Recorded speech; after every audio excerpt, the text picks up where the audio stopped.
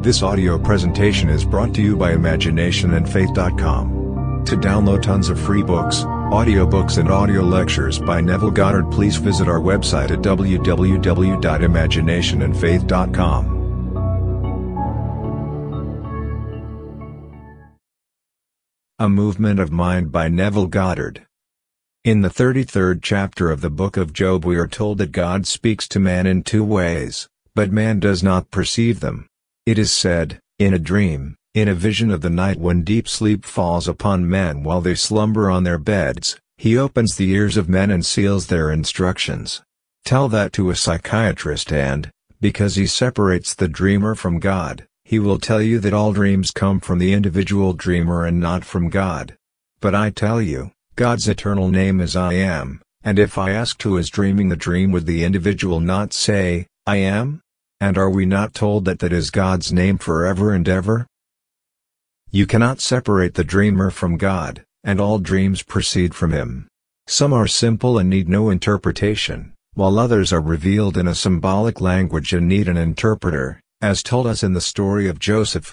His true identity is revealed when he looked into the faces of those who had had a dream and saw they were disturbed, for he said, "Do not interpretations belong to God? Tell me your dream." Then he interpreted the dreams of the butler, the baker, and even Pharaoh himself, and they all came to pass just as he had said they would. Now, if only God can interpret a dream, why tell Joseph? Because he is a personification of God. His name was changed from Joseph, meaning salvation, to Joshua, which means Jehovah is salvation. Now back in 1954, I awoke from a dream hearing these words, "You do not move in waking any more than you move on your bed in sleep." It is all a movement of mind. The intensity is determined by the strength of the vortex you create, which is just like a whirlwind with a center of perfect stillness. You only believe that you are moving when you are awake, as you think you move in sleep. Well, I am a rational being and reason could not accept that statement, but I wrote it down and placed it in my Bible to await further revelation.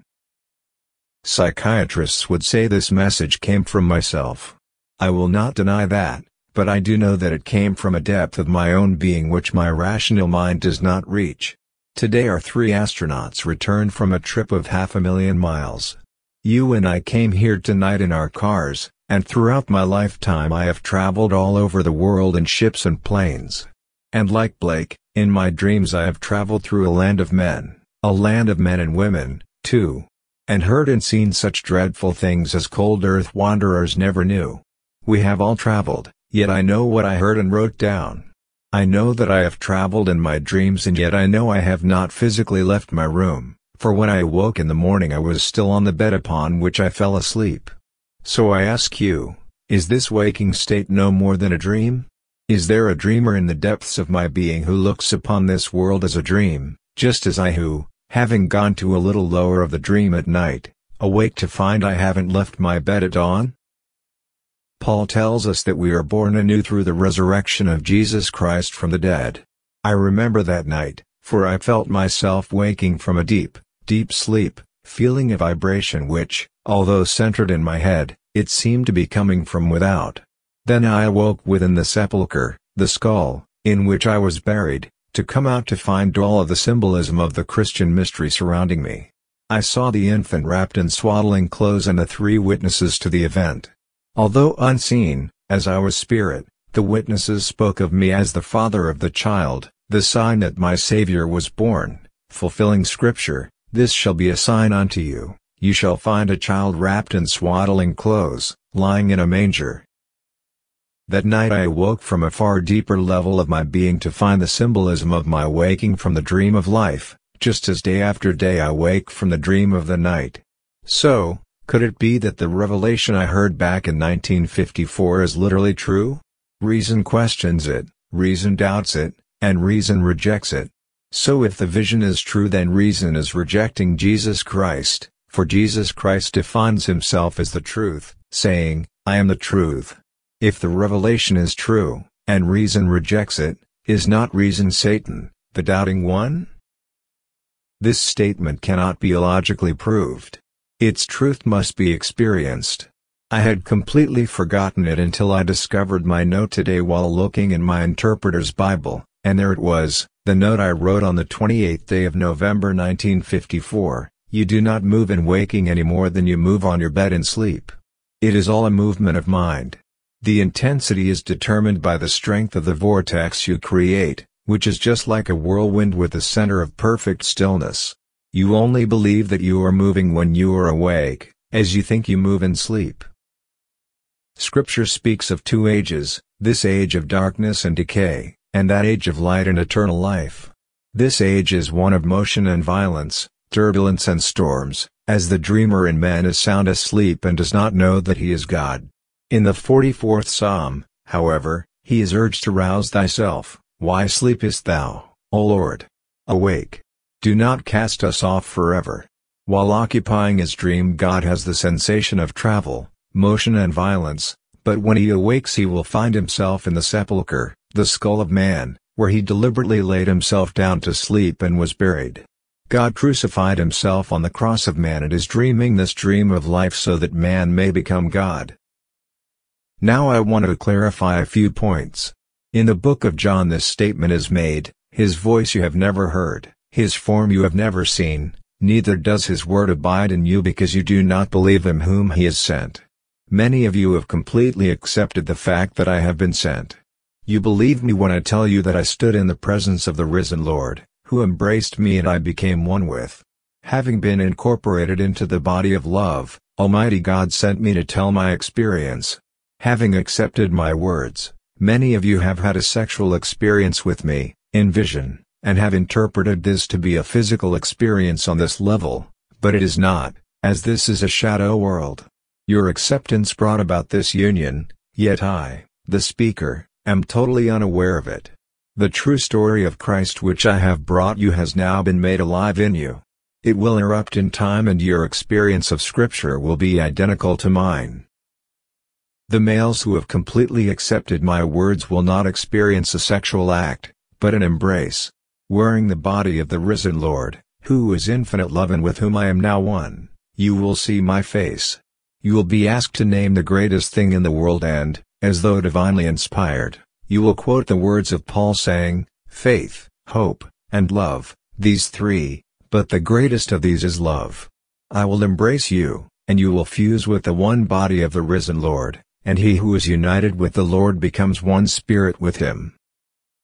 All of these are symbols, telling you that, having believed him whom he sent, you will hear his voice and see his form as his word is now abiding in you. It's a complete break with the past, as told us in the first words the risen Lord spoke in the book of Mark, "Repent and believe in the gospel." The gospel is the good news that man is not lost, that Scripture is not secular history, but divine history, which was plotted and planned before we came out from the Father and came into the world to enter our own creation and play all the parts. It is God who awakes in you. One man, containing all, fell into diversity as told us in the 82nd Psalm. I say, you are gods, sons of the Most High, all of you, nevertheless, you shall die like men, and fall as one man, O princes. I have quoted the Revised Standard Version in the marginal setup which is the true translation of the Hebrew. It takes all the sons who fell, to form God the Father, so we are gathered together one by one into that same body which fell into humanity. And from humanity, God extracts himself individually because we are also unique. No one can be duplicated or lost, because God is buried in all and God is redeeming himself. Today I watched the exciting touchdown of the astronauts who had traveled to the moon and back. Then I reread what I had written back in 1954, you do not move in waking any more than you do on your bed in sleep. Now, reason could not accept that statement. I saw the astronauts return. We have a record of their journey of 500,000 miles, yet they did not move? Well, I must confess that I have traveled in my dreams, as I am sure you have, yet we always wake on our bed in the morning, do we not? Could there be a dreamer far deeper than the one who is dreaming this seeming waking state? And when he awakes from the dream of life, would he not look upon it as you look upon the dream of the night? I know that when I awoke from within, I realized that I had been there for unnumbered centuries, dreaming violence, love, hate, concupiscence, and pain, dreaming everything to be real, just as I did in any dream. I awoke to discover that I had been in that skull for centuries, dreaming I was a man walking the earth, dying, being restored to life to die again. This I continued to do until that moment in time when I awoke in Golgotha, the sepulchre where I was buried in the beginning of time. That's my Calvary. I seem to move here. I get up and shave in the morning, bathe, eat, make an effort to earn $1 to pay the rent, and do all sorts of things, yet it's all a dream with a purpose. God limited himself to the limit of contraction and opacity called man and began to dream this world into being. Now believing himself to be you, you can dream noble dreams or ignoble ones. I urge you to dream noble dreams, because when you know you are the dreamer you can make all of your dreams come true. A dream is a very fluid state. Knowing what you want to dream, bring your inner circle of friends before your mind's eye and allow them to see you as you want to be seen. When you are self-persuaded this is now a fact, relax in the vision's gestation period. There is an interval of time between impregnation and birth. Having seen the expressions on their faces and heard the sound of their voices, break the spell and wait for that impregnation to take place in the world of dreams, while you live in the world of Caesar awaiting its coming. I have told you that the story of Jesus Christ has unfolded itself within me. What I shared with you tonight is not recorded in Scripture, but in the very last verse of the 21st chapter of John he makes this statement, "Many other things Jesus did which are not recorded here. Were every one of them to be written, the world itself could not contain the books. There was no need to record the words which were revealed to me, so it is fit in with the very last verse of the epilogue of John, for John ends on the 20th verse and the 21st is the epilogue. All of these things happened and many more, but only these were recorded that you may believe." Thank you for sharing your visions with me, as they are showing me that you have completely accepted the story as I have told it. I have shared with you the true story of Jesus Christ. Over the centuries, barnacles have gathered around the ship. Men, in the interest of their own doctrines, have added to the Scriptures. In spite of the warning not to add to or take from the words of the prophecies of the Bible, men have added to support their own traditions and conventions. When the original text was written, the one who had the vision simply recorded it. He did not understand it, but wrote it down, as I did, knowing that a greater revelation would come.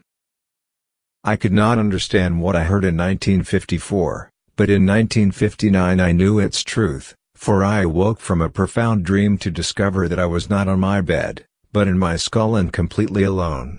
I came out of my skull to find the babe wrapped in swaddling clothes and the witnesses to the event. Seeing the babe, they witnessed the sign of my spiritual birth, but they could not see me as having been born of the Spirit. I am Spirit, while they, not yet born of the Spirit, are flesh. I didn't bring forth a little baby, the child is but a sign that God is born. Having begotten himself, he brings forth that which he buried in humanity, for God is redeeming himself, as there is only God in the universe. The Bible hasn't a thing to do with any morals as the pulpits teach. It makes no attempt to change the world, as it is a schoolhouse. You don't turn a schoolroom into a home. This is a school of educated darkness, where we travel towards the light. Scripture does not attempt to change things, rather it urges all to render unto Caesar the things that are Caesar's. To try to make this world a nice, sweet little place in which all are happy and have enough to eat and drink is fine, but that hasn't a thing to do with the mystery of Christ. Were there no struggle, no effort would be made to awaken from the dream of life. Rather, the sleeper would fall deeper into sleep. So, let them march along telling the world how to become good and kind. It's all nonsense, for as long as man wears the garment of the animal he must express it. Taking from himself the heart and mind of love, God took upon himself the body, heart, and mind of the animal, as told us in the 4th chapter of Daniel. This is an animal world, but while in this world of violence Jesus Christ awakes to discover it was only a dream. Were it not that Jesus Christ was in you, you could not breathe, for your very breath is his life. The day will come when you will awake to know this to be true. For David, the sum total of all of the experiences you have had in your dream of being man, will stand before you and call you Father. Then you will fulfill the 89th Psalm knowing, I have found David. He has cried unto me, Thou art my Father, my God and the rock of my salvation. Having played all the parts of man, humanity, fused into a single youth, reveals your godhood. As the Father, you will know that your Son has always done your will, for you will have found in David, the son of Jesse, I am, one who has done all your will. You, the Father, dreamed it and you, the Son, played all the parts. And when the play is over you awake to come out of Golgotha to be born from above. Peter tells us, we are born anew through the resurrection of Jesus Christ from the dead. While the world worships him as someone coming from without, you will find him rising from within, not as another, but as your very self, the dreamer of life. The great poet, Shelley, saw it so clearly when he said, he has awakened from the dream of life. 'Tis we who, lost in stormy visions, keep with phantoms in unprofitable strife. That's what the world is doing, fighting self-created phantoms. The world is yourself pushed out and you are in conflict with yourself until the day when an unearthly wind possesses you and you awaken your skull with a consuming desire to get out. With your innate knowledge, you will push the base of your skull and something will move. Then you will come out just as a child comes out of the womb of a woman, but this time you are being born, not from below, but from above from the skull of self. The word Anadin is translated from above. When Pilate said, Do you not know that I have the power to crucify you or the power to set you free? The risen Lord replied, You have no power over me unless it were given to you from above. Here is the same word Anadin. The power to kill or make alive comes from within. Everything is taking place from within. Having fallen into a profound sleep, you are the Lord Jesus Christ, dreaming the dream of life.